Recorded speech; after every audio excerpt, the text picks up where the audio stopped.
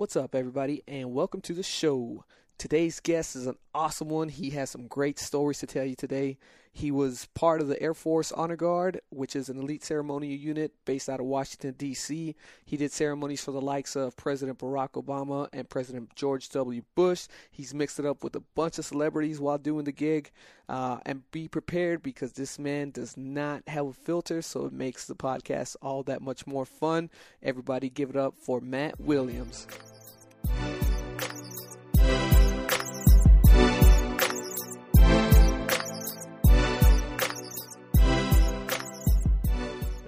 All right, man. We'll get started. Okay. Welcome, everybody, to the Tell Me Something podcast. I'm your host, Cruz Villanueva, and have the other host here. Hi, I'm Holly Villanueva. And we have a new guest today, Mr. Matt Williams. Sorry, Hi. I said Mr., but It's okay. yeah. Future doctor. Future doctor? Yeah, Not yet? future doctor. Almost. All right. Hi. Welcome. Thank you. Glad to have you here, man. I'm pretty excited about it. So much potential for getting fired and all that. But what my do you wife get- thinks I'm going to get fired. You're never so coming back. I could do this every day, and I think I'd be okay with that. I'd Yeah. find something to talk about. You can't get fired, man. You just won't be invited again. But I doubt that would be the case. Yeah. Definitely looking forward to this. If anything, this will be entertaining, right? Yes. Yeah. I hope so. I hope you learn something. I hope Don't teacher us. the audience learns something. I don't know. Hopefully. So that's the point of this podcast, bringing just Tell everyday me people something. Right. that they're not famous. They don't have 10 million followers, but they have life lessons and cool stories, interesting stories, funny stories, sad stories, whatever the case may be, or shit just to laugh at. And that's the shit that I want to share with everybody, all the 2 listeners. All 2 of them. Yeah, that's my running joke. It's And 2 I can listeners. I can listen later, so I will be a listener too. Also. Yeah, yeah. So that's +1. That's good. We're up to 3 now. Yeah, and then you could just judge the shit out of yourself. Yeah. I sound funny. Do I really sound like that? Yeah, that's exactly right. It's weird, right? You Yeah. record yourself and then you play it back and you listen to yourself and it's just like, there's no way I sound like that. That's stupid. We had this talk already about the different voices. We did. Oh, yeah. And that confused me. What were they again? The 3 different voices? The voice you hear inside your head, That's one. the voice you hear when you talk out loud, and the voice that other people hear when you're talking. Yeah. But none of them sound the same. And then your head explodes. Yeah, exactly. Yeah. When she told me that, I was like, wait, what? Run that by me one more time. Yeah. But there you go. 3 voices. So anyway, back to our special guest. Dude, so I brought you on because you are a hell of a dude. You are an interesting character. Thank you. You have no filter whatsoever. None So whatsoever. people, be prepared. Some people like that. Okay. Yeah, I like it. I love it, man. You've had quite the Air Force career and experience throughout your 15 years? Almost 16. Almost 16 years. And we'll get into that. And then on top of that, so you have your Air Force life, and then you manage your personal life, where you just happen to have, you're married, Yes. and you happen to have 10 kids. 10 children. 10 children. This many, 2 hands. Yeah, that's All 2 2 hands. hands. That's 2 hands. You need 2 hands. Yep. That many children. And everybody has the same reaction when they hear it. Yes. I said, are you sure you have 10 children? Yes, I'm sure. I was like, really? Are you joking? Like, no, I'm not. Why would I pick 10 as my random joke? And more on the you way, could say right? 5, and people are like, whoa, that's a lot of kids. Like, well, it was 10 years Until we ago. had 5 more. Yeah, man. 2009, I had 5 kids. Damn. I need to Did step you my have game kids up. when you joined the Air Force? I had, 1.5. We were halfway done making the second one. I was about to ask, how does that happen? She was born a month and a half after I joined the Air Force, yeah. So you're in basic? Mm-hmm. That's Well, actually, no. I had graduated basic, and I'd been in the Honor Guard for like a week. And my superintendent called me up. You know, I was a one striper, and I went up to the master sergeant. Like everybody, like my instructor grabbed me and they like shuffled me up to the superintendent's office, and they're like, "You need to come with us." I'm like, "But I don't have any reason to be in the. What did I do? Like what? I don't remember doing anything to deserve coming to the." And I walk into the superintendent's office, and he's like, on the phone, "Yes, ma'am. Yes, ma'am. We're finding. Oh, here he is, right here, ma'am." I'm like, "Who is he talking to?" He's talking to my mother-in-law, who's like, I answer the phone, and she's like, "Hi, Daddy." I'm like, "Oh, hey, what happened?" She's like, "She had her baby today." I'm like, "Okay, cool."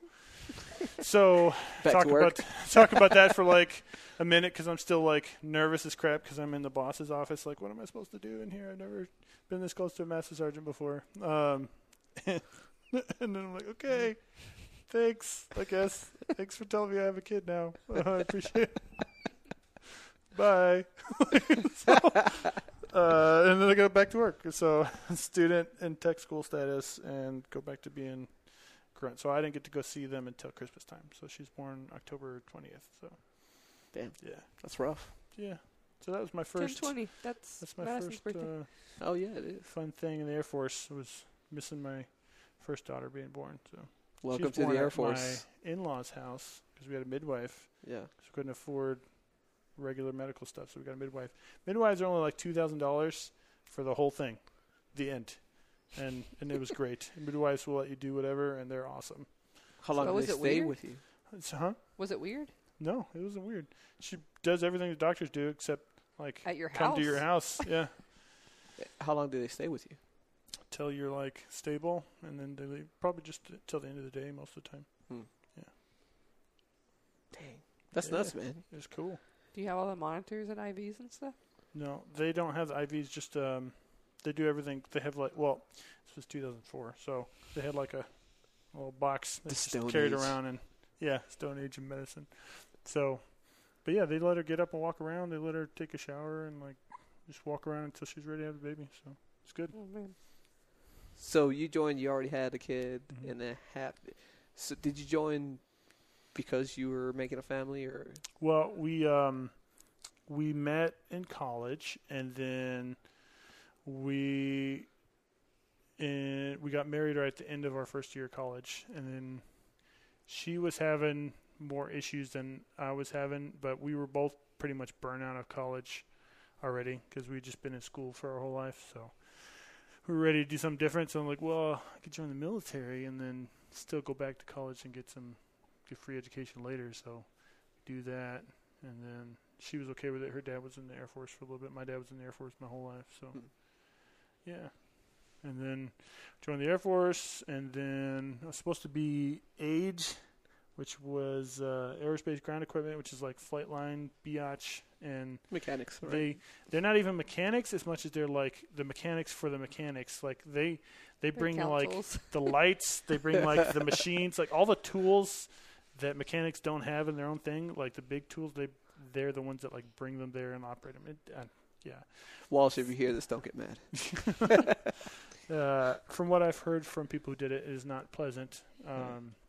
Anyway, so I got into AGE because I signed up in like April, and the Air Force wasn't taking anybody. Their recruiters had 0 quotas for like the whole year, and so they were just not taking anybody. So I worked all summer at like Whataburger and a grocery store, and like hoping that this wasn't my whole life for the next like forever. And so I was doing that. I was working like 7 to 4 at Whataburger and like 5 to midnight at the grocery store. Damn. For the whole summer. So you were grinding, man. May through August. And there's these old dudes, and this was like the first eye-opening experience in my life. Like at the same time I joined, I was like 18, just starting work as like cart pusher guy at the grocery store. Yeah. And there's these 2 like 60-year-old dudes starting the same time, and they're still like sweeping floors and stuff. I'm like, okay, don't be that guy when you're 60 years old. Don't still need to have a job sweeping floors and stuff. Like, do something. And so I was calling my recruiter like every day, to the point where the recruiter stopped answering. He had me go to his boss at like the regional recruiter. I was calling him every day, be like, hey, find me something to get me in the Air Force. I'll do whatever comes up. So it ended up being aerospace ground equipment, And then I went in September 1st. I joined the Air Force, and then I think it was like 4 weeks in, the Honor Guard came a knocking, and they came pretty much every 6 weeks down to Lackland to catch people like before they leave. And I had just left D.C. for when I was a senior in high school, so I knew everything about D.C. I knew the whole Honor Guard, but the main things I heard were no deployments for 4 years and go back to D.C. I'm like, sold. And because, I just got married. I didn't want to have that deployment life for right after that. And so during that time, everybody was out. Yeah. So I did that. I joined the Honor Guard. The Honor Guard recruiter came. I remember she was a very tiny, angry staff sergeant, and she basically was like, yeah, you're all going to come, and I ain't going to like none of you, and it's great. They have the drill team, and, you're watching the drill team, the 4-man normally, which is like the elite drill team guys, and you're like, ooh, I want to do that, which is a lie because you're probably not going to do that. But they sell you on the drill team and don't tell you anything else about it. It's like the Air Force selling you on jets, and then that's right. You're pushing paper. It's like those commercials, like this is your life right here, spec ops and space stuff, right? Like, yeah, that's not the Air Force, but you're gonna be finance. Yeah, finance, and everybody's gonna hate you. So she puts this piece of duct tape on the wall and is like, "Everybody, take your boots off and we'll come get your height." And me and my buddy, who were the same height, which is 6'5", and we go over there, and she's like 5'6", and she put it like her height, right, like her brain height, right. And we walk over there, and I'm like, I'm not Elton John or anything, so do I need to take my boots off because this is like shoulder level for me? And she's like, oh, you're fine. I'm like, all right, cool. So basically, from that day on, I was going to the Honor Guard. There was no reason to do anything, to the point where my TI waived my final drill eval, my standing manuals and stuff, where you're I don't know if they still do it, but you have to report in and then do different manuals. That he was like, you're going to the Honor Guard, you're gonna whatever. I'm like, okay, yeah, cool. You'll get enough for that. Yeah, I'm like, all right, yeah, that's great. I was a laundry guy in basic anyway, so I missed half of basic training just sitting in the laundry room washing everybody's dirty shit. But I was studying, so I got honor grade because I got all the good grades because I didn't have anything else to do, so I was reading that thing. So Honor Guard. So for the people that don't know, tell us a little bit about what Honor Guard does. So the Air Force Honor Guard is in Washington D.C., and all the services have an elite ceremonial unit that the primary job is to perform funerals in Arlington National Cemetery.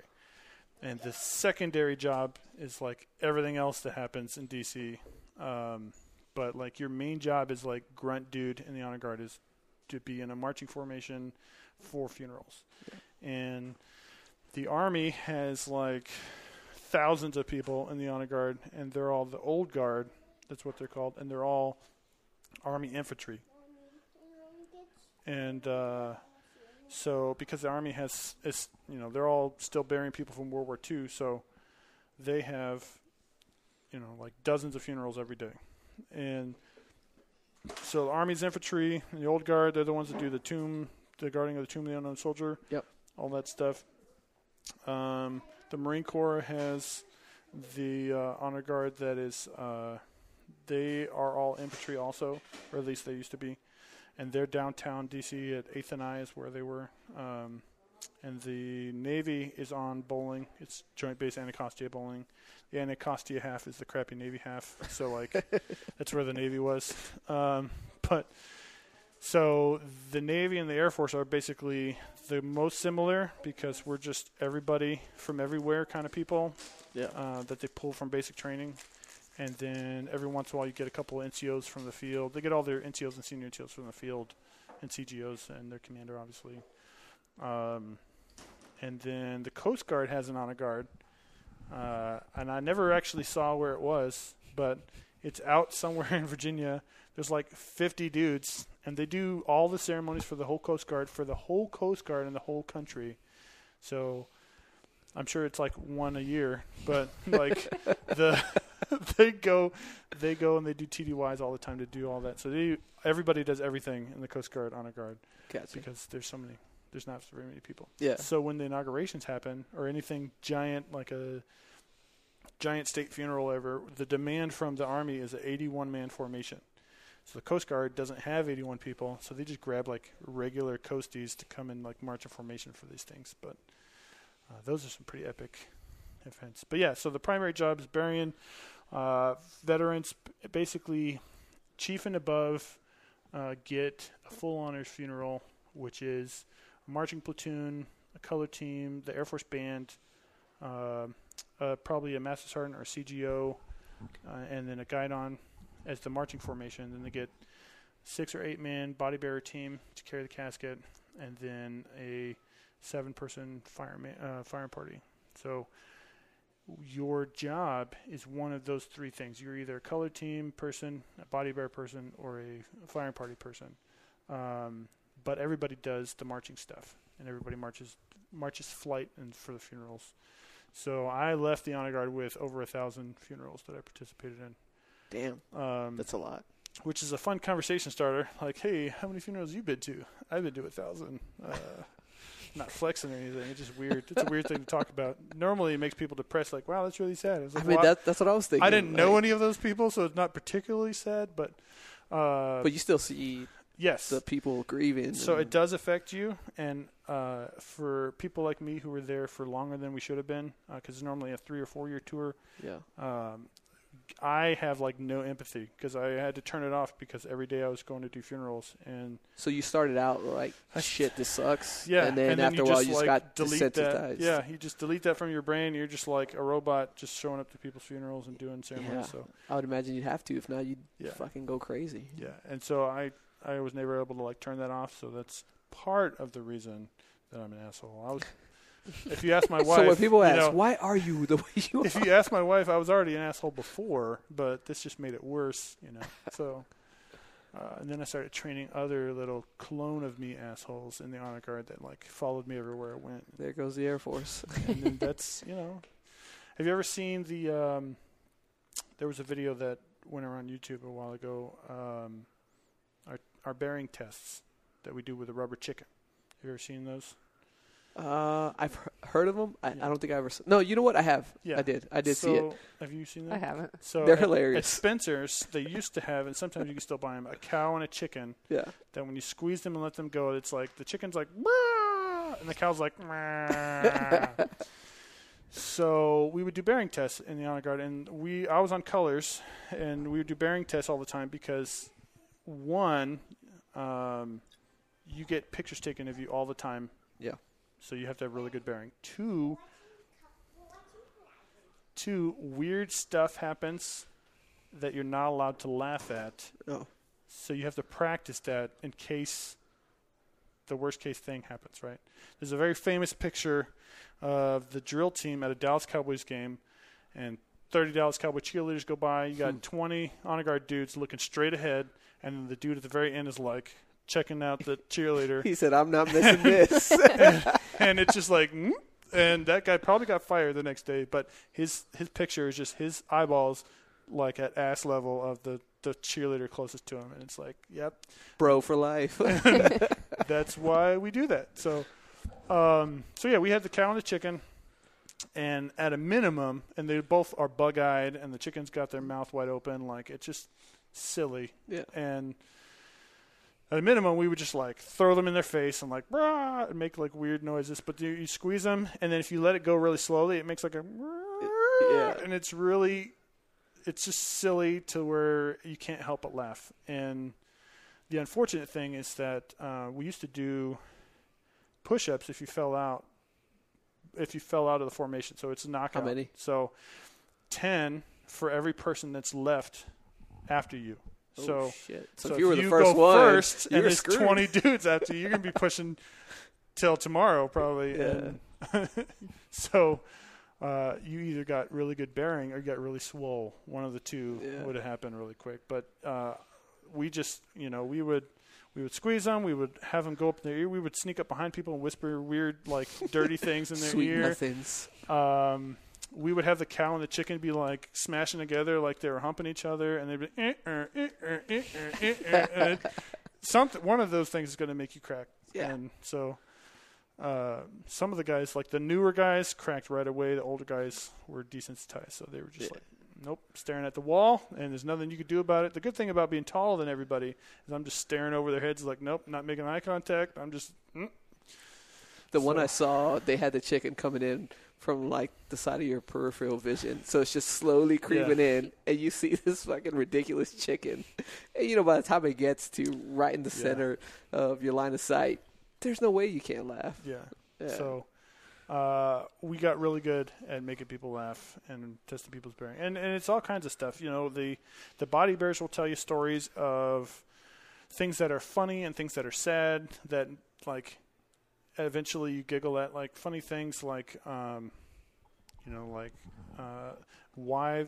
it's not like funny, but it's wives going overboard with their like expression of grief, but they're like throwing themselves all over the place, and it's just kind of, when you separate yourself emotionally from that, it's funny to watch, and it's just like, what the hell is going on right here? They had a couple times that some of the children would like wander off because they're like young enough that they just like wander away and they fall in a hole or something. Sometimes people, because they're standing basically around the hole. There's a big metal like frame just around the hole in the ground that the feet are in. Sometimes they fall in, and you can't laugh at your buddies when they fall in the hole. Yeah, that kind of stuff. So like, hot girls. Like I did a Redskins game with my buddies, and we picked each other to be on the color team, which was, the older you got, the more you got to influence your own jobs. And so we did a Redskins game, which was really cool. And screw the Redskins. I didn't like the Redskins, Go but Cowboys. it was really cool. The first thing, so I'm a do everything once person. So I'm out on the Redskins field. There's nobody around. I'm in ceremonials, which is basically blues, but with our silver piping down the sides. And I got these triple soles on, which are they're like 3 soles of the bottom part, the soles of your shoes, plus taps, because you march in them so long they just wear out. I hate taps. Yeah, and they're not fun. But so I'm dunking on that touchdown pole. And I'm tall, so I could probably do it. I've never tried it before. I'm just like looking around. And my buddies were talking, so I'm like, I'm fucking going. So I ran from like the 50 in ceremonial. Oh, Jesus. I'm just like, rah! I'm like, it was like Rocket Ishmael, I think, was the guy in the Cowboys who used to do that. And I'm just running. I'm just like, brah, and I dunk on it. And then my buddies turn around and they're like, oh, I want to try. And as soon as I get done, the manager or somebody comes out and is like, hey, get off. You can't do that. I'm like, well, I already did. So I'm box checked. So, but my buddies didn't get to do it. So, but we did a color team on, right at the beginning. And there's a girl from the Air Force band there. She's singing the national anthem. And because, the NFL does like spectacle, they have all the cheerleaders run out. And it was like the most wonderful thing I've ever smelled in my entire life. Is like 50. I was not expecting that. 50 cheerleaders, and I got in trouble for telling this story to my students a couple times. The officer students, not the enlisted students. But so it was the most wonderful thing I've ever smelled. There's like 50 cheerleaders that run by, and it's like, perfume, hairspray, and sex. That's like the smell like combination, if you could just imagine it. And all I'm thinking to myself is, don't look, don't look, don't look, don't look, don't look, don't look, don't look, don't look, because I didn't want to be that guy with the picture, because I knew there, and there was, and I have a really good picture of us from that, and none of us were looking, which I was very thankful for. I knew there was a photographer like right out of my eyesight, shooting right into my face, and so I'm just like, that's the most amount of self-control I've ever had to execute right there. Just like, it's pretty awesome. But so the rubber chicken worked. The rubber chicken works, yeah. So they divide us into 3 categories based on size, and it's a legitimate form of discrimination. The Honor Guard's like one of the only squadrons in the world that can legally discriminate against who's in the squadron. And you're basically models in a uniform. You have to be big, and you have to not have to wear glasses. So you can wear contacts, but you can't wear glasses. You can't be on a shaving waiver. It can't be fat. So there's a bunch of just giant dudes. You have specific waist measurements, don't you, that you have to meet? It's an appearance thing versus a measurement thing. So because the body bearers were so giant, like they're just so thick, they couldn't do like a discriminatory, like you can't have a 30 whatever inch waist because that's half of their guys. So it was more like the commander and the chief and those guys can just walk around and be like, you're looking kind of fat. Maybe we need to put you on a fat boy program and take you off ceremonies until you can, slim down and better represent the United States Air Force. So that kind of stuff.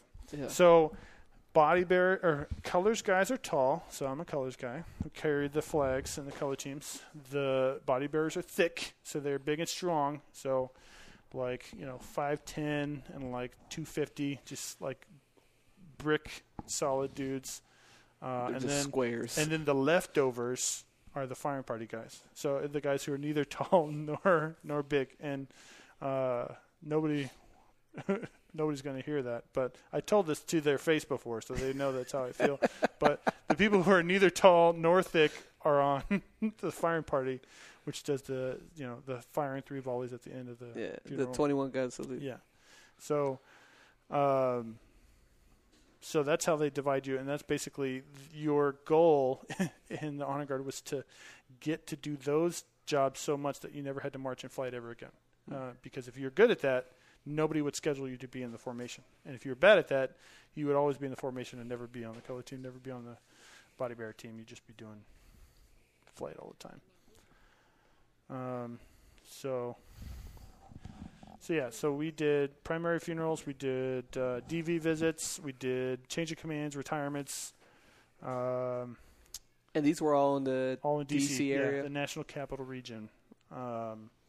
And for me, the firing party and the bearers, like you can't carry caskets not at a funeral. You can't fire the 3 volleys outside of a funeral. So like they were in Arlington all the time. The colors guys got to get out and do cool stuff. So that was the dream. We didn't have to do the same thing every day, so we didn't hate our life.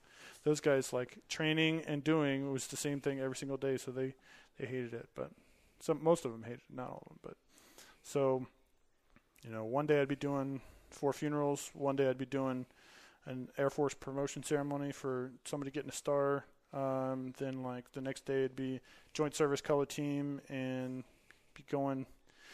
People do weird places for Joint Service Color Team. I did a Boy Scout Jamboree one time. I did a like hotel stuff, some random lunch that and the weird thing is like we do a lot of these ceremonies at hotels and color teams and stuff, and it's like the SecDef shows up as the guest speaker, and that's why there's a color team. And like, what the hell? It's like some kind of weird organization you never heard of, and then the SecDef's the guest speaker. You're like, all right, whatever. It tells me there's some pretty important people in that room. Yeah. So, the fun thing about that was the hotels, like if a civilian organization was running it, like the food was good. Yeah. The catering food was good. If a military organization were running it, the catering was garbage. And like Hilton had some great cookies. Here's your MREs. Yeah. Enjoy. Like, if you guys need water or anything, go fuck yourself. So, whatever. So. But the hotels, and same thing with sports, okay? So NFL, very generous, right? Yep. They love the military. So we got to sit in the grass and watch the football game. So I did 4 Ravens games for the joint ceremonies and then the Redskins game, and we got to sit in the grass, nice. Which is cool for about 10 minutes. And then, you can't see anything because the cheerleaders are in the way. And then, you can only watch the cheerleaders for, a little while before you're like, okay, what's going on with the game, right? So I came here to watch a football game. So I'm sitting in the grass watching a football game that I'm sitting in the grass for on the Jumbotron because the fucking cheerleaders are in the way. So the irony. So I was like, what kind of a man have I become that it's just can you guys move for a minute? It was nice for the first 20 minutes. Yeah, but the NFL is really nice. So, the baseball gave us, seats, halfway up. And then NBA was you guys, there's some seats way up there in the closet, behind the rows of seats in the nosebleed. There's a free closet back there. You guys just go home. I'm man, I only did 2 NBA games, but we got bored of sitting because the Wizards are garbage, right? So we got bored of sitting there watching the Wizards play somebody like the Clippers or something, and we leave, and I walk down the hallway, and Dominique Wilkins is in the hallway. I'm like, Dominique Wilkins! So I'm freaking out, and I go talk to him, and he's awesome. And then I go to work the next day, and I'm like, hey, guys, I met Dominique Wilkins. Everybody's like, who's Dominique Wilkins? I'm like, man, you guys suck. Yeah, I would have said, fuck you, fuck you. Like, man, Dominique Wilkins, man. Yeah. So that was cool. But, yeah, I got to do some cool shit. So I have a list of all the cool shit that I got to do. That's one of the things I wanted to talk about. Yeah. It's just so like what led you from there to here? Oh, shit. So let me see. All right. So where did I go wrong? because we are old, right? So I came in 2004 before virtual MPF was like invented. And actually, like, while I was in basic, I think they put it up, and that was the way the Air Force was run. 6 months prior to that, virtual MPF is virtual like MPF, our yeah. admin yeah. office. Yeah, so but computer it's online. automated personnel thing. Everything is automated. You click buttons, and your whole life changes, right? Yeah. Sometimes. So, when I got to the Honor Guard, the way that Honor Guard airmen got a new job was your chief walked down the street to the Pentagon, talked to one of the functionals at the Pentagon, and had a chief conversation, walked out. You're going to tech school, bro. Like, hands done, and we're good. Yeah. It's out under the table, like, we're going to sneak you in there. So then, I was there for, I think, 3 years before the retraining. We started trying to retrain us. For like 3 years, they put us in the same bucket as everybody else in the planet. And we had to retrain. We cannot stay in the Air Force Honor Guard for our whole career. So we should not have been with the whole entire Air Force in the same bucket as all the people who hate their job. Yeah, you should have been at the top of the list, right? Yeah. So for the first year, all that the Air Force was offering was bus driver and come on, man, transportation, and yeah. So bus driver guy and supply, right? So 2 of the guys picked supply, and they got to go straight to their next base without any tech school. They just did on-the-job training. Yeah. That's how sucky your job is. You don't even need to go to tech school. The funniest part was like 5 of the guys who couldn't take being in the Honor Guard anymore decided to go be a bus driver. And they go to tech school, and they come right back to bowling and drive our buses. Oh, and they're like, shit. Starting over. You guys just reset your clock back to 0, and you're going to be here the next 4 years driving us to all the same shit you just retrained to avoid. What the fuck? So every day we got on the bus, we're like, hey, how's your life? How's life going, asshole? Oh, that was a great life decision you made. So there was like 3 or 4 guys that did that. So I was like, yeah, I'm not doing that. So I skipped. That year. The second year, I was like, I'll see what's going on. Paralegal came up. Public affairs was up there, so I tried to do that, and I didn't get picked up for that. And then I cannot see you would be the worst as public the affairs. face of public affairs. Yeah, probably would have gotten fired from that. But you'd be like, hey, General, that's stupid. At least, and in today's news, the black guy of the Air Force. At least I didn't do paralegal, right? Probably give some airmen the bad. Hey, you go tell that captain he can't do that shit. All right, it's not illegal, or that's not legal. So I skipped that one, and that year it was like, what was going on? Medical admin. So like 30 people left the Honor Guard to do medical admin, and which is like checking people in for appointments and stuff. And I'm like, I'm not doing that for the next 20 years.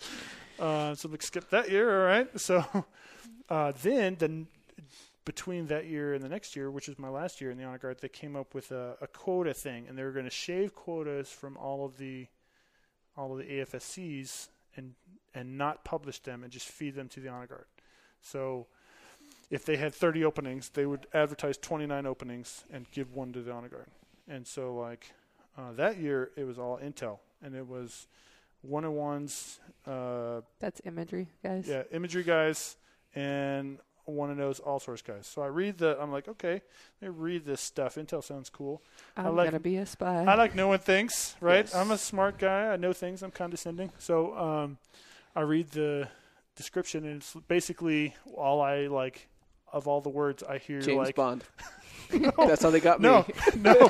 I heard read things and brief people. That's like your whole job, which is basically my whole job in the honor guard. Is like we ended up doing that. Actually, one of the cool stories I have, the last thing I did in the honor guard, I did a wreath laying ceremony, and the only 3 people that showed up, the chief of staff, the secretary of the Air Force, and the chief master of the Air Force. Oh, shit. So I talked to these 3 guys by myself. I'm like, hey guys, this is what we're gonna do in the ceremony. This is, you're gonna come up, take the wreath, bam, and the end. Like, so when Did you get a beer with them afterwards? No. Come on, man. The fun part was the secretary of the Air Force at the time. So the chief of staff and the chief, they show up in like their OSI Suburbans, and the secretary of the Air Force shows up in like his mom's minivan. I'm like, what are you doing with your life, man? That this is what you're trying. But that was a joke. He's saving money. Every time we went to the Pentagon, he's on that Dave Ramsey. That's right. Every time you went to the Pentagon, we go to the back parking lot, which regular people aren't allowed to go to, and you see just a bunch of shitty cars. You're like, what? What are these guys doing? And then they're like, no. Their wives have the nice car, so they drive their mom's minivan to school because, like, their wife's got the Mercedes, the Maserati, the Cadillac, whatever she's got. It's like, okay, that makes sense. That's fair. Yeah, right. You don't need a car. You're going to work all day. He's in one of the highest positions in the country. Yeah, but he's 4 divorces in. Yeah, so yeah, I heard read people things and brief stuff. So I'm like, yeah, all right, know the things and brief things. I got people skills. I could do that. So I got a slot to come to be a 1-0, and then right after that, I guess they didn't like that, so they changed it to basically what the Navy does, which is the day you get, you graduate from the Honor Guard Tech School, they give you like the book again, and you pick like your top 4 jobs or whatever, and as soon as one of those comes open, you just leave. Like at the 3-year mark, you're gone, and you go to one of those tech schools. So they let you pick all over again, so it's a much better system now than they finally figured out how to do that. So that's how I got to intel from that.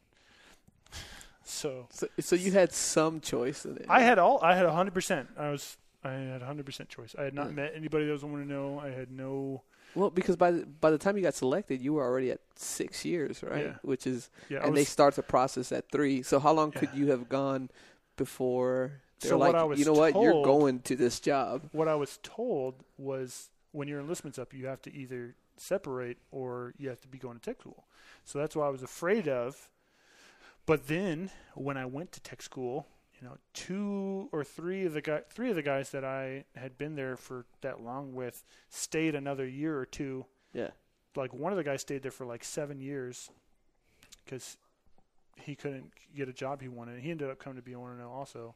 And then another guy stayed there for 7 years because they forgot he existed because he went over to be a Pentagon tour guide and disappeared, and nobody knew he was over there because they just forgot he was a person.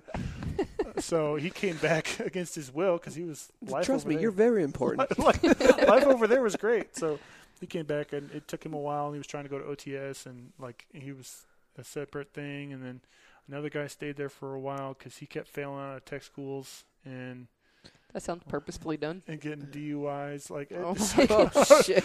Probably also purposefully done, whatever. So, but yeah, so that's how I came into Intel, and then and now life sucks. No, I'm just kidding. Well, to be fair, the best part of the Honor Guard was the instant gratification of my job. So the worst part about Intel is that you never have any idea of how your stuff is impacting anything. Rarely. Yeah. You do get it sometimes, but it's rare. Mm-hmm. And then you can put shit out there and publish stuff, but nobody knows or nobody will tell you, hey, good job. Hey, I definitely use this, and this was a big help. It's a rare thing. My first time briefing the wing commander at Shaw, I was like, hey, this is some important shit I wanted to tell you guys about. And they're like, yeah, cool, thanks, man. What's the weather like? I'm like, okay, bye. Yeah. Thanks, pilot, asshole. I'm like, it's cool. I just spent all week on this, man. No big deal. Yeah, it just diminished everything that you worked on. Yeah, pilots don't care. So you had this picture on your computer at work, and it was of my state dinner. President Bush. George W. Bush. Yeah, that's one of the cool stories I wanted to tell you about. And you were in the picture. Yeah, I was in the picture because I was there. Yeah. So one of the cool things. I wish we could just drive down the road and be like, hey, remember me? What's up, bro? So I'm going to try that, actually. So I'm going to send. So check this out. My plan. Security has just been heightened. Check this out. No, I'm going to send that picture to President Bush and ask him to sign it for me, and so I can put it in a frame for my retirement. So that would be badass. I'm gonna do the same thing for President Obama because I was at his inauguration. I got a really cool picture walking. No past shit. him. So I want to send him that picture and be like, "Hey, can you sign this? I'm about to retire, so I can, because they got to get a letter that says congratulations on your retirement anyway." So I was gonna try it. The worst I could say is no. Yeah. Like, hey, this is me right there, the Air Force guy right next to Is that you. really tall? Yeah. So put your one of those skills to work, man. yeah, Put arrows and everything. Whatever. So, we'll try it. We'll try it out. So yeah. So I one of the cool things that we, the Colors guys, used to make fun of the Body Bears for is we got to go to the White House a lot. And once, probably at the time that I did it, probably once a year, they were doing state dinners, which is the epitome of the coolest color team you can do, which is a one-man Air Force position because it's a joint color team that they alternate because it's a four-person color team. So there's the Army guy, the Marine guy, the Navy guy, and then they alternate between the Coastie and the Air Force guy who does the fourth spot. So if the president does 2 a year, one of those a year has the Air Force guy in it. So it's very rare that we get to do these things as colors guy. But since I was the old guy and I was awesome at my job, I'm like, hey, there's a state dinner coming up, and I'm doing that, and you guys can kiss my ass. So, and that worked. So I got to do a state dinner for the president of Ghana. The president of Ghana come to visit President Bush. And all a state dinner color team is we go upstairs to the president's private residence, and we go into his office where him and all of his cabinet are just hanging out up there. And there's a captain that works protocol for the White House. And does he know what he's doing? He kind of knows a little bit. Well, all he's doing is going to ask the president for his flags. That's all we're doing, right? And protocol is the people that set the whole thing up. And they're the guys that know all the rules about who they're sits the party next to planner who and whose plate's bigger than whose and what goes first in the meal and whose flag comes before whose flag. And the honor guard people know more than they do because we do this every day and they don't. So there's a little captain, is a little Marine captain, and they have these really cool yellow giant aiguillettes that they wear. These ropes that they have on their uniform that distinguishes them as the protocol guys. So the whole thing takes about 5 minutes, but because it's at the White House, we got to get there 4 hours early. Yep. So we go and we're in uniform and we're just chilling out in the White House in one of the random rooms. And I signed the book that's the official visitor book that the president of Ghana is going to sign. I'm like, I'm fucking signing this. So we could walk down the hall. We get to walk around the White House unescorted. Which is really weird. And so you can just go wherever the hell you want. Just walking down the hallway, right? Are any of the rooms guarded? Besides the president's the Oval Office suite? is guarded, Yeah. And the other stuff is just offices. So if you just walk in, nobody's going to know. I'm sure there's cameras I'm sure somebody and would stuff. tell me not to walk in there, but we can walk up and down the hallway all we want. And up and down the hallway of the White House are family pictures from all the presidents just doing family shit, like going to Mount Rushmore, swimming at a pool, just taking pictures in front of their car. There's just all kinds of family pictures just all in the hallway of the White House. From the current president? From all of the presidents, for all of history. So do they have a wall? This is the Obama wall, whole, this is the... No, it's just random pictures of just like your mom's house has pictures of you doing random, and there's the Kennedys with that, and there's Eisenhower with his kids going to the lake, and they're just it's weird. That is kind of weird. It's neat and weird. I was walking down the hallway looking at pictures, and the presidential dog walking biatch was taking the dogs to go walk. So I got to play with the president's dogs for a little man bit. with no filter. While his little gopher was walking the dogs. They open the door and the dogs come running in. They're just little I don't know, baby dogs, not real size dogs, and like, like So what are real size dogs? groundhog size, right? Real dogs are like German Shepherds, Rottweilers, anything you can't fit in your purse, right? That's a real dog. So I play with the president's dogs, like, I'm sure I probably took a dump in the White House somewhere, like in a bathroom, not just randomly somewhere in the hallway. So we're waiting. So we get to the dinner time stuff, and there's a whole group of the guys I make fun of, the fire party guys, outside doing a cordon to the door. So they're like outside for like 4 hours doing nothing. Yeah. I'm in here fucking walking around the White House looking at stuff, like chilling taking out. Taking shits in places. Sleeping, and this is pre-smartphone, so, I didn't have a smartphone to like Twitter things. Fuck. So I'm just like keeping myself occupied, right, wandering around the White House by myself. So get to the ceremony part, and everybody's getting ready for dinner, and so we get dressed, and we don't have any equipment because the flags are all in the president's office. So we don't have rifles because we're in the president's office. They don't want us to have like our fake rifles so we can fake kill the president. Even if you wanted to, like, how many sirens you just set off right now? Even if you wanted to, like, hit the president with this fake rifle that can't shoot things, like, there's like 18 people between you and him that would see you coming and tackle you to the ground. So, like, anyway, that's what a Yankee White clearance is, ladies and gentlemen, is if you could stand next to the president without punching him in the face, that's what that clearance gives you permission to do. It's not classified, is it? No, it's just right. It's I don't know. It's on my record. It's on my record that said it's Yankee on my White. own class record. So yeah. So anyway, so we go upstairs to the second floor of the White House, which is exactly the same as the first floor of the White House, except only family can be up there. So like they actually live up there on the second floor, and so like there's an exact everything. There's the yellow room, I think is what we went into. Is this little, basically the Oval Office, but upstairs. And we're standing in the hall for like 20 minutes, and we're at, parade rest, and there's 4 of us, and we're standing in the hallway, and, first of all, the president's dogs are still just roaming around because they fucking live there, and like this is my hallway. 3 feet away is Condoleezza Rice, Donald Rumsfeld, Dick Cheney, Colin Powell, all just hanging out in the hallway because it's not time to start and they're not important. So, like, they're out here just, like, hanging out. Were they out there talking shit? Yeah, they're out there talking shit because the president's out in the office with the president of Ghana waiting on president time until he's fucking ready to go. And the guys are just out there like, okay, I guess we're just waiting for the president and fuck me, right? So, so I'm here. I'm like senior airman and I'm here like the Army guy and the Marine. I'm here with the Marine. Like, all right, so this is happening. This is cool. All right.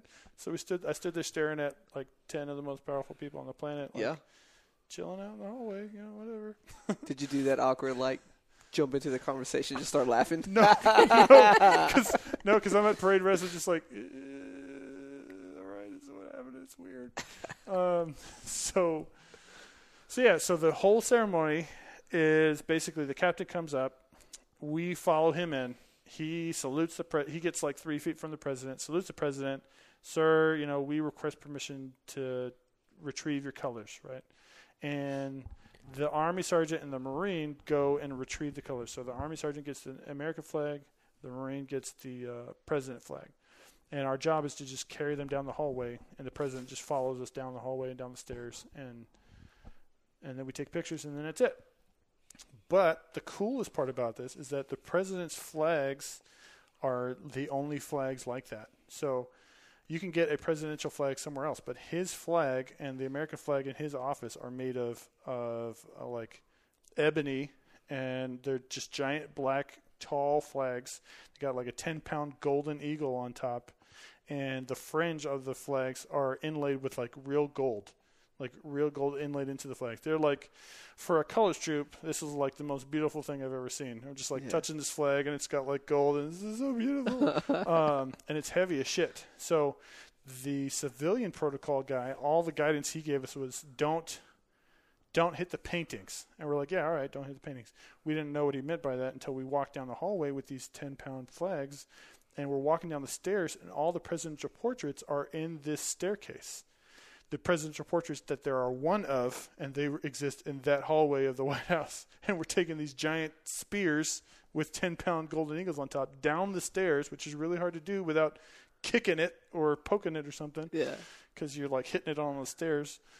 And again, we've all been in for like a year and a half, and that's, a very important thing to trust these dumbasses with while we're walking down the hallway with these 10-pound golden eagles on top. So we got these giant javelin spears, and we're walking down the hallway. And the only thing I don't have a flag. I'm just following these guys. So the only thing those two guys no are thinking pressure on you. is like, don't stab the thing. Because apparently a Marine had broken like Nixon's painting, but they were okay with it because everybody hates Nixon. So it's like, don't hit the flags because the Marine hit Nixon's flag, and we were very pissed off for 5 minutes, and then we threw that shit away. So, because whatever, right? So, and again, I walk down this hallway, and we're walking down the staircase, and I'm looking at all these paintings. These are the legit portraits of the presidents with that cool Kennedy pose, he's leaning on too cool pose that he's got. Fuck yeah! All of these things in this hallway, and we get down to the bottom of the hallway. And I'm not allowed to look around, right? We talked about that before. And as soon as we get down to the bottom of the hallway, they start taking pictures. And I'm like, is the president here already? Did he follow us? Because I can't see. I'm just standing, I'm staring at the wall.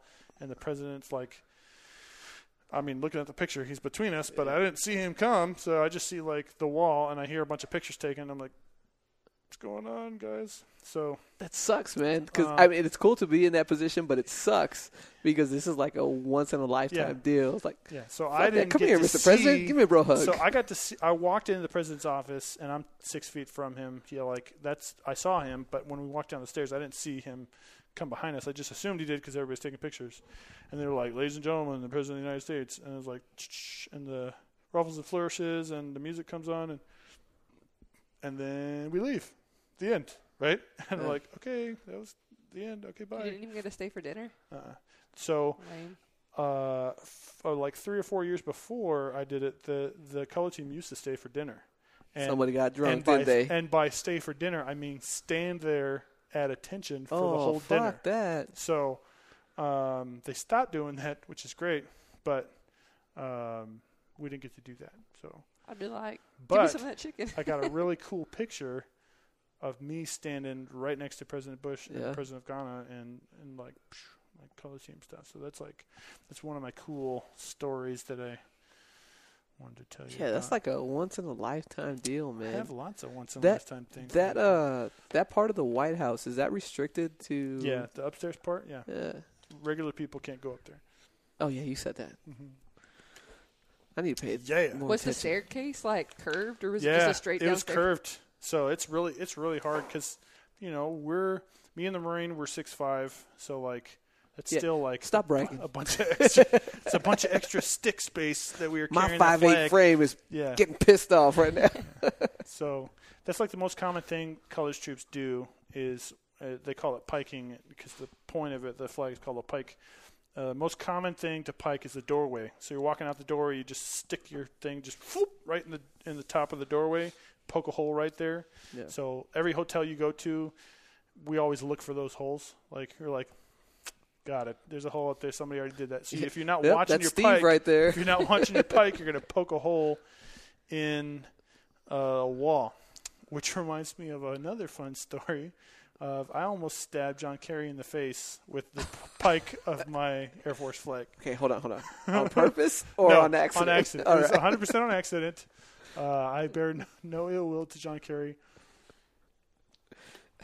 even though he gives Catholics a bad name, and Catholic politicians a bad name. Ladies and gentlemen, Matthew Williams. But I do respect his wife because I am a very thorough consumer of ketchup. So she owns all the ketchup things. Heinz, she's Teresa Heinz Kerry, and she owns all Heinz ketchup things. So, I did not know that. Yeah, well, Sorry, know things we ran out of that. ketchup. Stop being mad. Yeah. Get over it. Was that a dig at us? I like ketchup on my burgers. All right. No. Okay.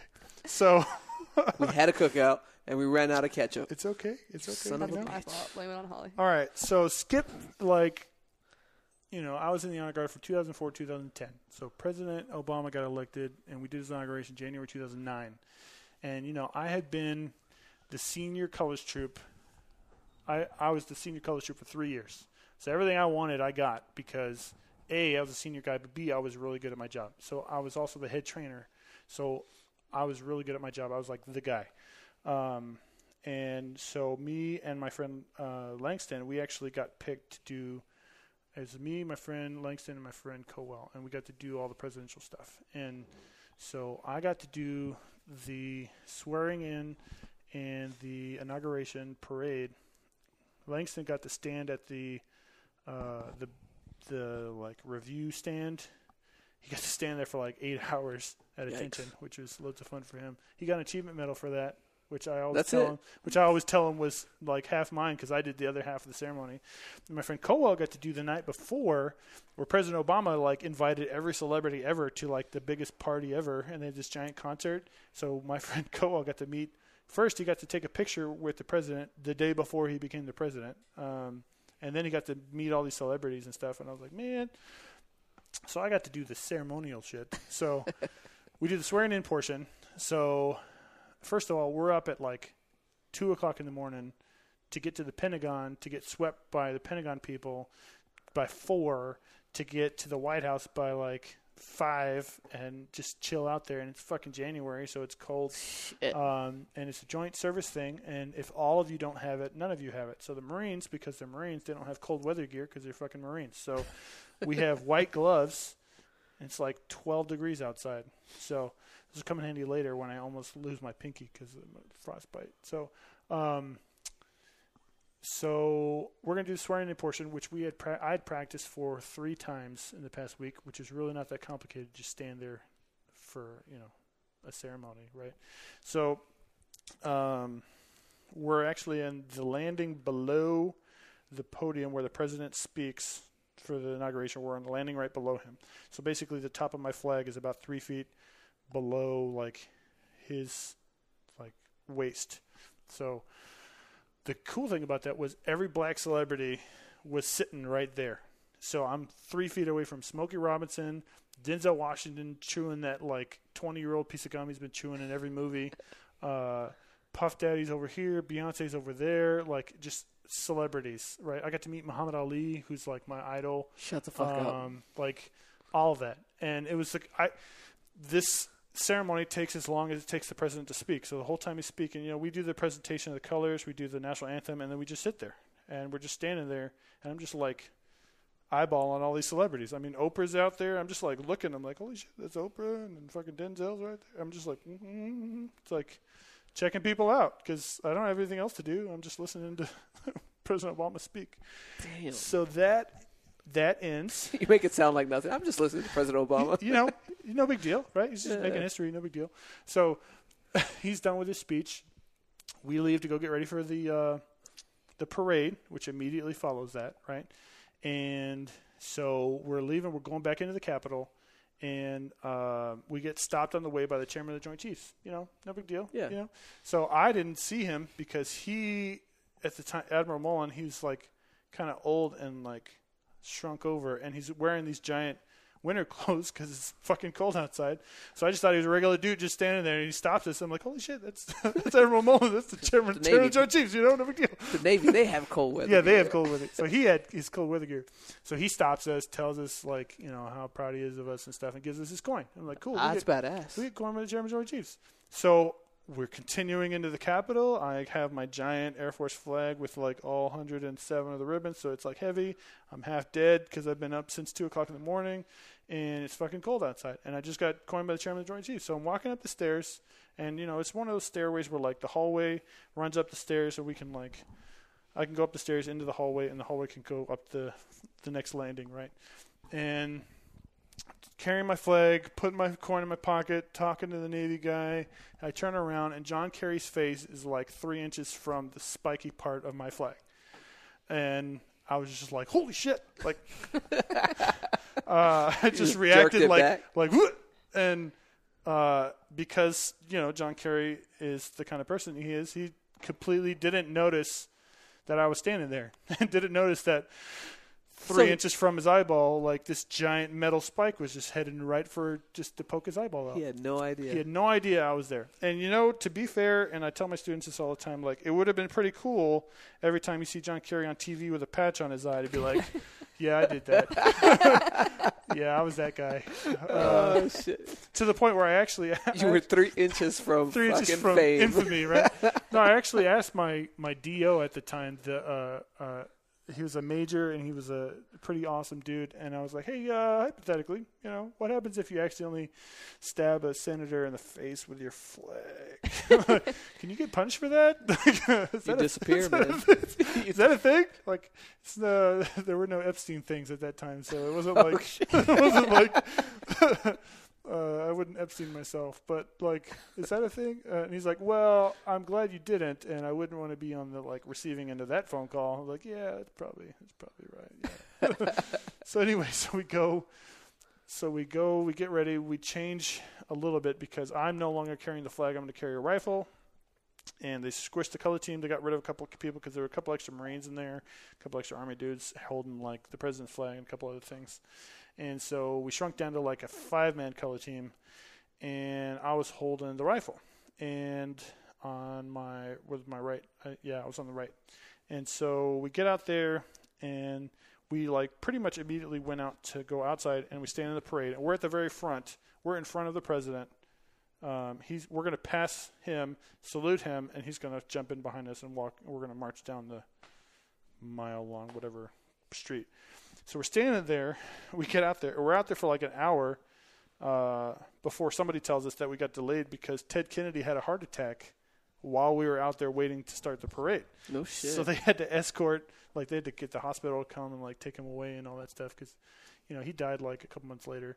And so we're out there. It's probably 9 o'clock in the morning and it's fucking cold, and we got our white gloves on because the Marines don't have black gloves, and pretty sure my pinky almost fell off because it just stopped having feeling in it, and it's cold, and we're standing at attention, and I'm like, what the hell's going on? And we had this command sergeant major that was in charge of the old guard come and stand next to us when we were marching, and he was like, yeah, this is what happened, and you guys can chill out for a minute because it's going to be a while. I'm like, all right, cool. So we get started, and President Obama and President Bush are up on the steps with they were up together, and then President Bush and company left. So it was President Obama, Vice President Biden, and wives up there on the steps. We did a little pass and review. They saluted us because we're the national flag, and then they jumped in behind us to walk down the street and wave at people. And, we get to the end of the street, and then that's it. And my buddy started his job at 9 o'clock in the morning and he was standing there with the Air Force flag down at the review stand, and he says it was hard, and I always give him crap about that. I'm like, you know what? I did all the work. Okay, you just stood there, and they fought for him to get an achievement medal. I'm like, come on, man. Whatever. Damn. So but cool. You got the experience, man. Yeah, and I got a cool you story where I almost stabbed John Kerry in the face. You are a part of history, man. Yeah. You got all these great stories. I have great pictures, which is the best part. Yes. Yeah, you got the I pictures have to prove it. Of that. Yeah. Pre-cell phone, selfie You had to wait at area. Walgreens to print it out. Huh? You had to wait at Walgreens to print it out. That's right. Yeah. That's right. So I have a couple of those that I printed out, and that was pretty cool. You remind me of Forrest Gump, bro. Present at random moments in history. Yeah, he was president in all these moments in history, the big events. Yeah. But nobody really knows who he is. Yeah, that's right. Next step is getting rich. Yeah, gotta do that. I don't know how to do that yet. So, I always like telling people, because sometimes people ask me how I got to be this way, and I'm like, well. What do you mean, old grumpy, crusty? Bitter about the Air Force. I'm like, well, so the Air Force Honor Guard set me up very much for success and failure at the same time. Yeah. Because they taught me that the first thing they taught me was that perfection is the standard and not the goal. So the Honor Guard, because we do 4 funerals a day, but that family buries their person that once ever. So they don't get a do-over. So you have to be perfect every time you do a ceremony. Otherwise, you're basically fucking up somebody's funeral, and that's bad. So we would get very yelled at for any kind of that was not good, and you guys messed up this person's funeral. And any kind of hiccup. And that instilled in me that sense of perfection is the standard. Also, we have extremely high military uniform standards. We have like discipline, bearing stuff. So anytime, like, I can't get rid of that. So like half of your time is spent on your uniform, right? Yeah. So like I can't not say something when people are being lazy assholes. So like I just can't. I can't not say something because that's just the kind of stuff that they've like dug into me. But they set me up for failure because I assumed the rest of the Air Force was like that. Okay. So when I got to tech school here at Goodfellow, the first thing I was swarmed by a bunch of black ropes, the little baby airmen that are going to be their little, ceremony guys. And they're like, how do you get your uniform to look so nice? And, we want to be like you. And can you help us? And I ended up helping them, and they won their drill competition because the commander was like, hey, can you help them? I'm like, yeah, all right. I got skills and stuff, So I helped them with their regulation drill, because when they do their like performance drill, it's like line dancing, and that shit's stupid. So I don't like helping them with that. But it's like, you give me the drill card, which I can do in my sleep. Like I can do that, and I can help them with that. Like, yeah, you were late. You looked at, whatever. I could do that. I could fix that. And I can't not be good at that. Even though I haven't been in the honor guard for 10 years, like I could still do that in my sleep, and it's just muscle memory. I could still do all of the ceremonies that I did in the honor guard today. If in my brain, I could do all of them 10 years later, and I haven't done them since. But the other thing they set me up for failure with was expectations. So, like, let me tell you about my first TDY. Okay, TDY my being first TDY, my temporary duty, my travel to other places. I got to go to San Antonio. Okay, so first of all, great San I Antonio. lived in San Antonio for 5 years when I was a kid because my dad was a tech school instructor down there, and I love San Antonio. And it's one of my two places that I like to call home. And so my first TDY there for the military it was a very like symbolic thing. And I went with a Joint Service Color Team, so I had 3 Army, 2 Marines, 1 Navy, 1 Coast Guard come with me. And we took a C-130 from D.C. to San Antonio. It's one of the which cargo was planes. Not pleasant. It's like an aluminum can with propellers.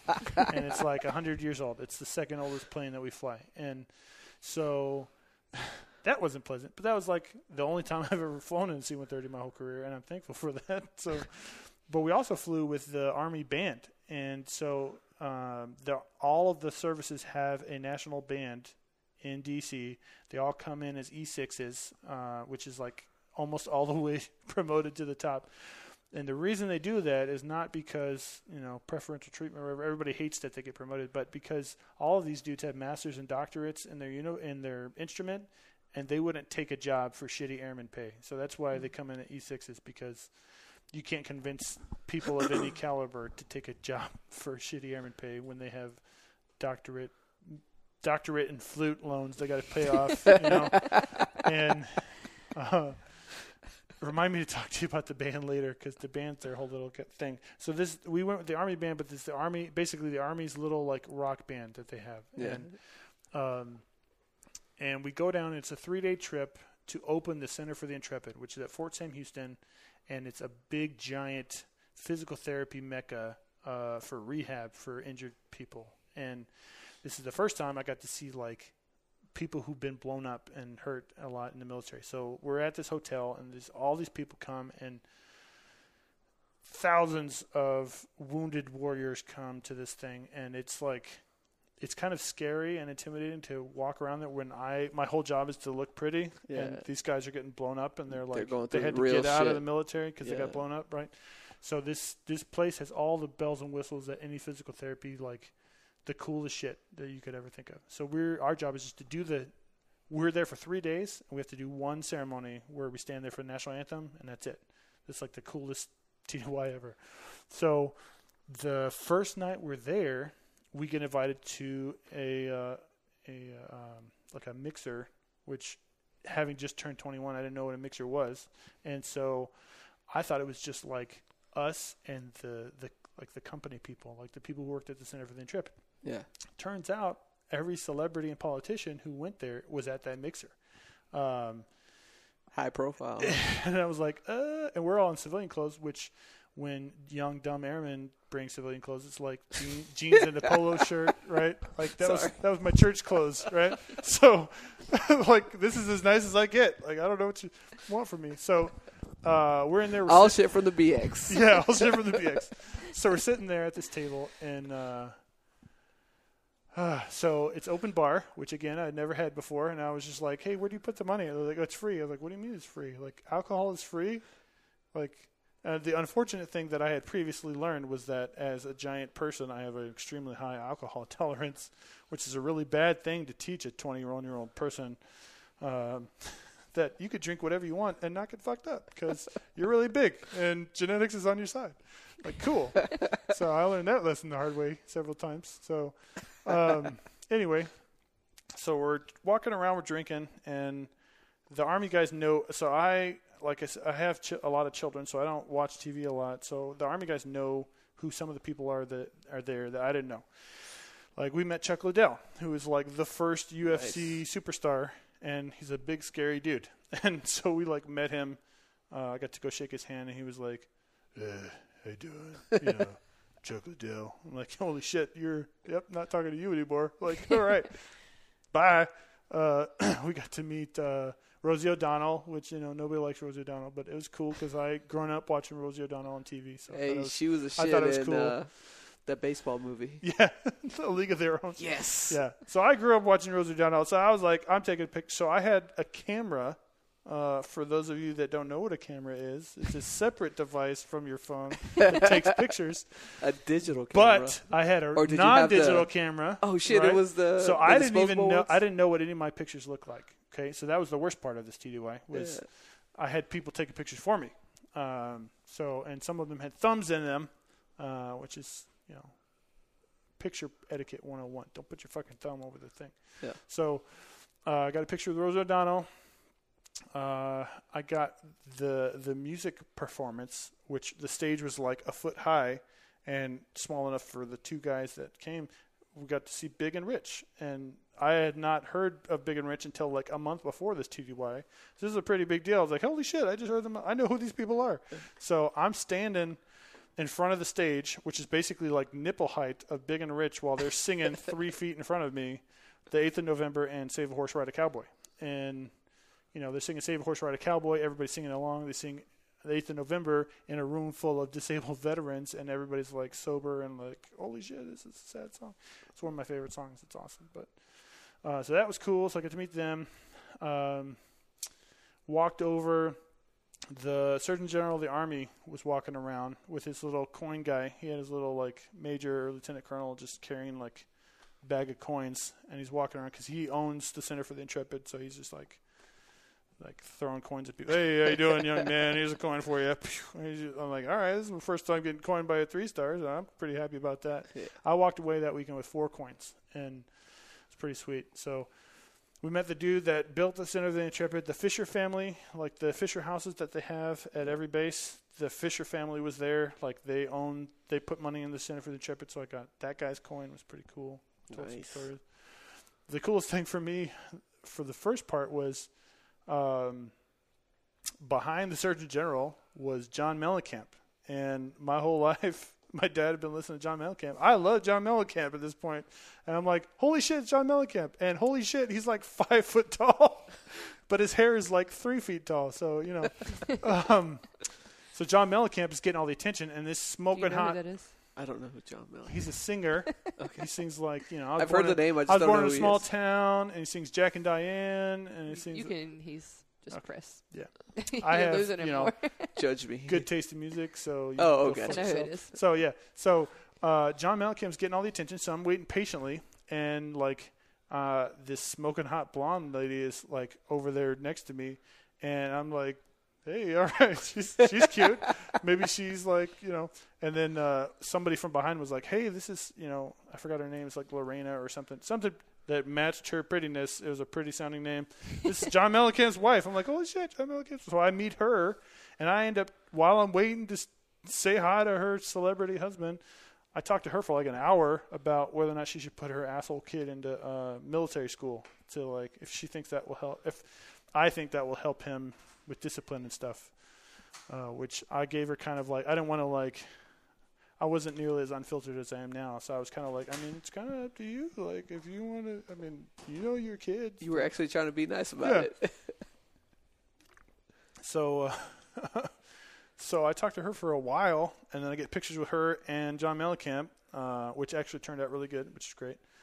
And then we go sit down and we eat, and we're hanging out, and I'm facing one way, and the other, we're at a big circle table, and the other guys are looking at like over my shoulder and like poking out, like looking all weird, like every couple of seconds they keep looking and like talking to each other, like what the hell are you guys doing?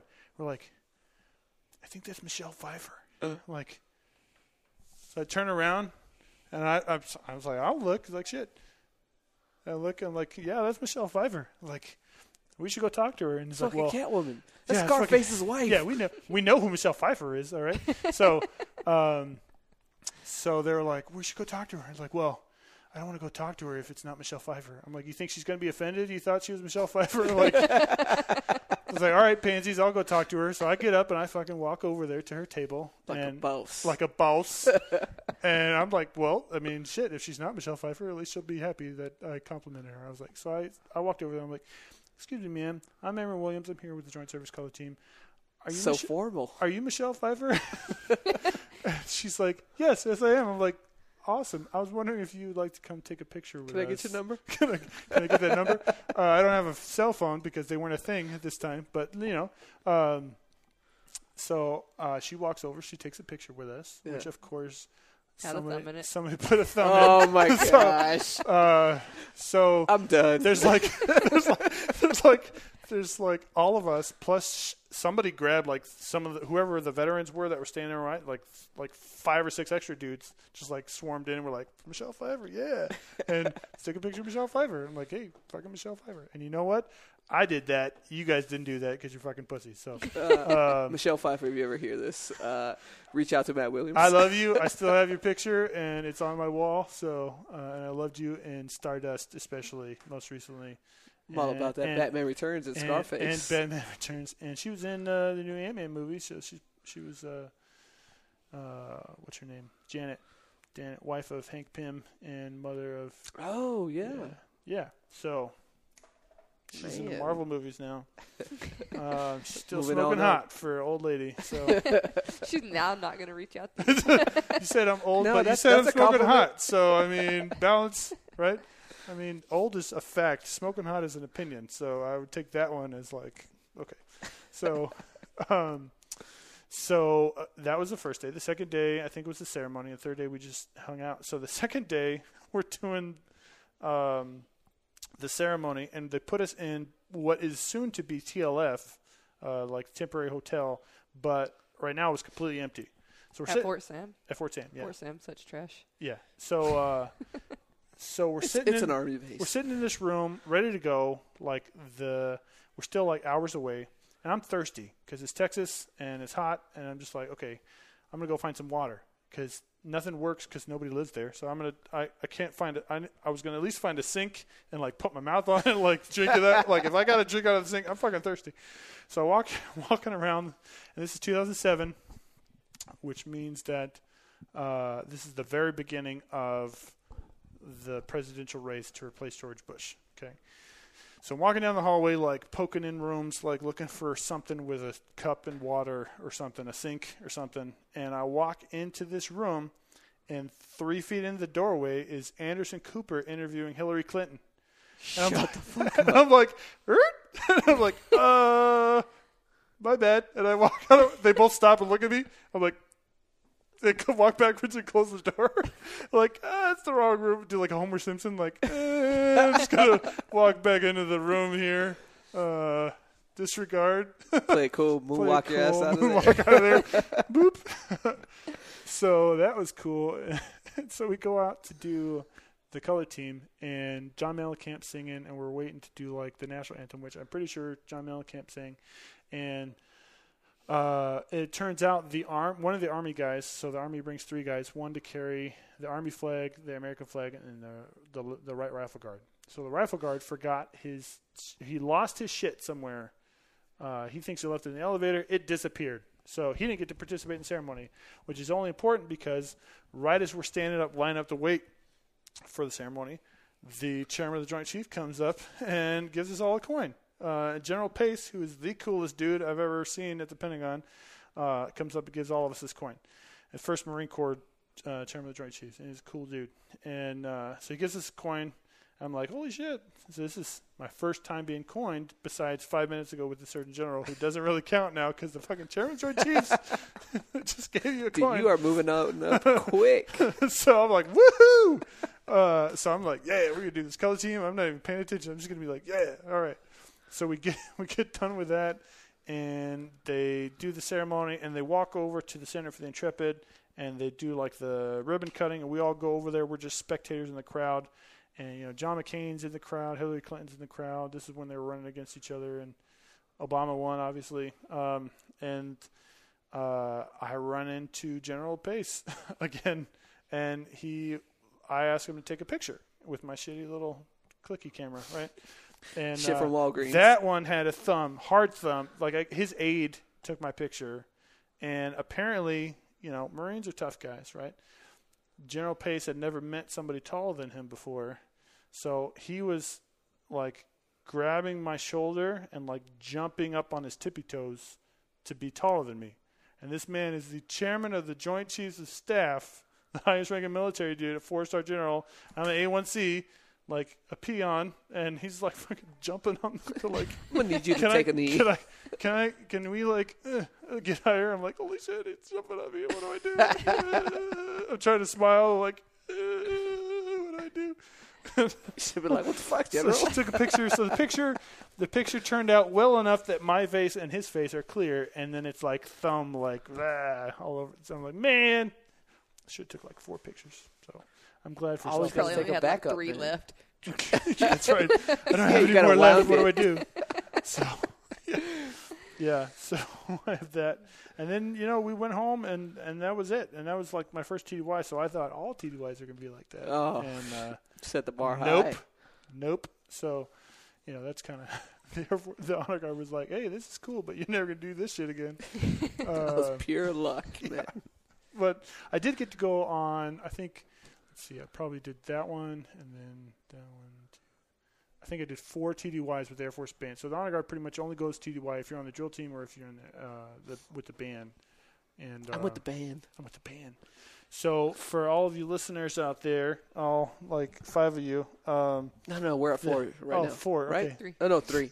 Yeah, The Air Force Band are full of the exact same guys that are in your high school band, except now they're 40. So the same guys. They're exactly the same people that you had.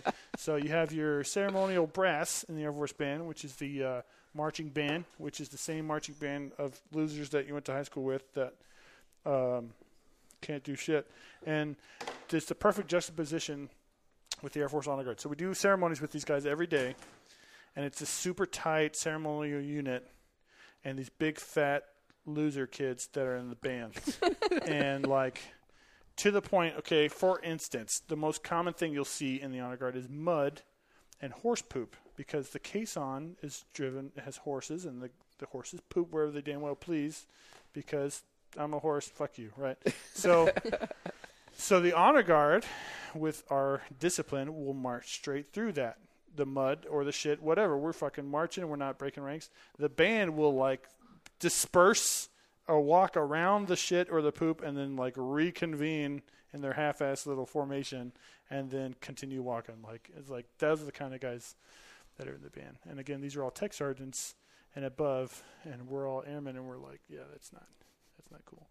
They have the Airmen of Note, which is a jazz band. They have the concert band and singing sergeants, which is their like big band, and the choir. The singing sergeants are the choir. Singing sergeants are exactly the choir kids that you knew in high school, and they're like divas, every one of them. I was about to say, every divas? single one of them. Woof. They also have. The Strolling Strings, which only do cool things. They're like a string quartet, like a little string band that do like high society dinners in D.C. And then they have Max Impact, which I'm sure you've heard about and seen YouTube videos. They're the rock band for the Air Force Band. There's a guitar player in the Max Impact that is fully employed by the Air Force Band. His entire job in the United States Air Force is to play electric guitar. That's his whole job. And that's what he was recruited into the Air Force to do. So that guy is my hero. Whatever, like, everybody else can play other instruments. That guy plays the electric guitar for the United States Air Force. Sounds like good talent management work to me, man. So I got to go on TV Wise with them. We went, basically they go for like 2 weeks around the country to shitty high schools and just like do Air Force recruiting and play in concerts in towns you'd rather not go to on purpose. But the first TDY I went on right after my San Antonio one, we went to Florida for 2 weeks, and I'd never been to Florida, which was really fun, except for the fact that fucking alligators live everywhere in Florida. Fuck alligators, man. Like we went to we flew from DC to somewhere in Florida, and then drove the rest of the way on the bus, and alligators are just chilling on the interstate. I'm like, what the fuck is going on right now? Like, there are alligators just chilling on the interstate. Dude, fucking alligators were my biggest fear when we lived in Florida. Yeah. I saw one, Yeah. and the rest of the time, there was black bears all over the fucking place. Wow. That's awesome. Like, Just- what the fuck? Just chilling in the front yard, like no big deal. There's a bear. They dug in our trash. They climbed our fence. That's awesome. Yeah. Yeah, and that's ridiculous. So I got to do that. That was cool. What else? Dude, what else I want to talk about? You've had quite the journey. I have. But listen, man, we're almost at an hour and a half. Okay. So we're going to cut it here. Save the rest for later. Yes, and we're definitely going to have to fucking bring you back, man. I have continue some with good these stories to We tell. didn't even get past your first I assignment. know. We didn't. You're Like, right. this is amazing stuff. And you're just like, well, I only did this. No big deal. Yeah, and then that was day one. What the fuck? Yeah. I will say one last thing was that General Schwartz, let me tell you 2 more stories, and then we can go. One real quick is that General Schwartz, every time he saw us, he would say, like, he would whisper, like, good job. And we weren't allowed to say anything back because we're doing a ceremony. But that guy, coolest chief of staff ever. That's Except awesome. he was like 900 years Except old. he was like 900 years old. But he was a really cool guy. I Yeah. saw him in the Atlanta airport like a year or 2 after he retired. And I was just like, hey, General Schwartz, how's it going? He remembered me, so that was cool. But the General Mosley, Secretary Wynn thing, they retired because of the nuke thing, where the B-52 flew a real nuke from Minot to Barksdale. Do you remember that? And so everybody from, like, the guy who did it up to General Mosley, Yes. Chief of Staff and Secretary of the Air Force, retired. So That means they got fired, but called it a they retirement. they got politely asked to retire Forced or else. retirement. Yeah, so they were really pissed off, obviously. So Secretary Wynn, like, set the place on fire on his way out and was just like, I'm here against my will and Fuck whatever. you, fuck you, fuck You're you. cool, you're cool.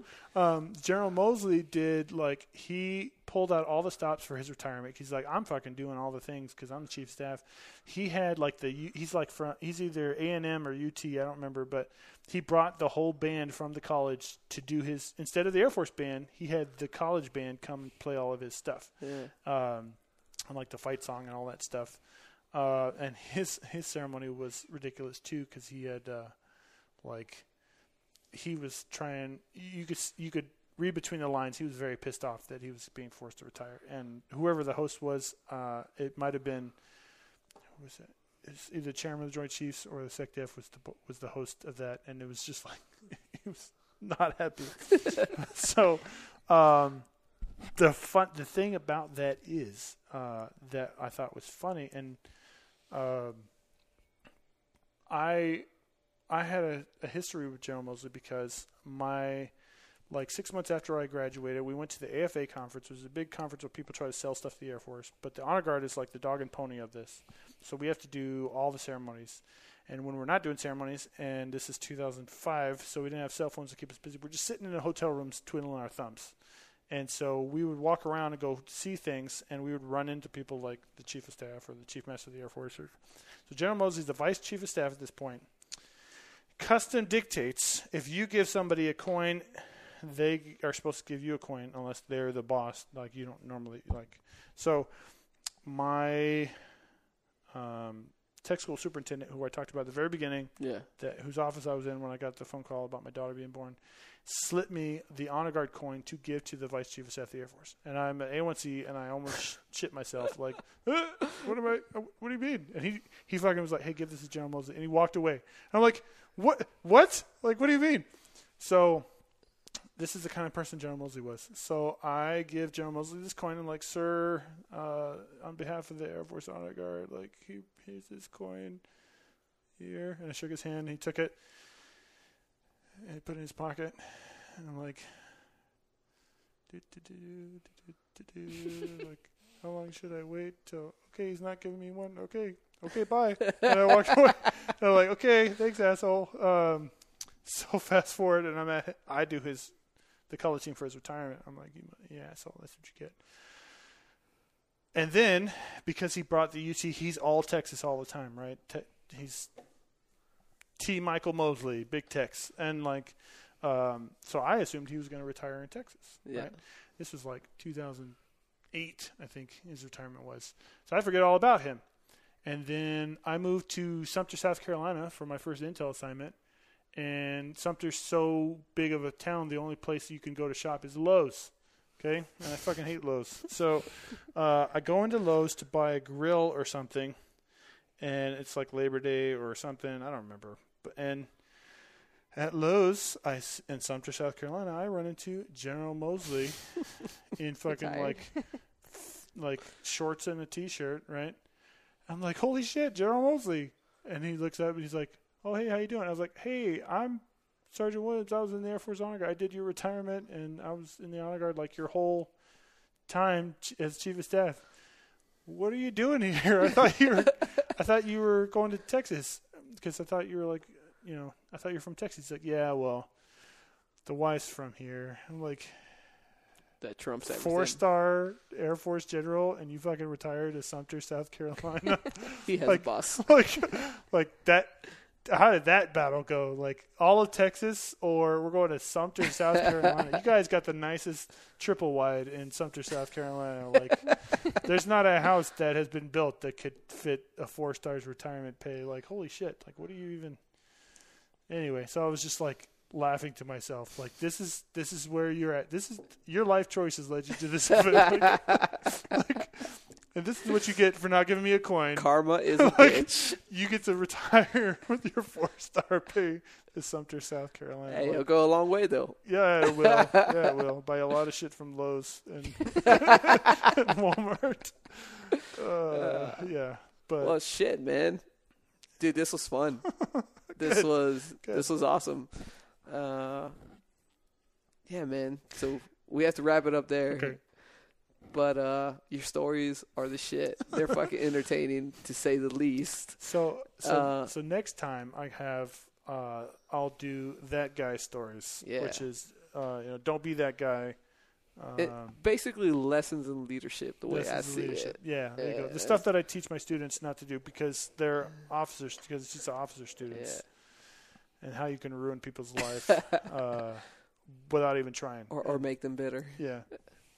Well, Rarely. Well, shit, man. Thanks for jumping on the podcast with us, and we look forward to having you again, for sure. Thanks.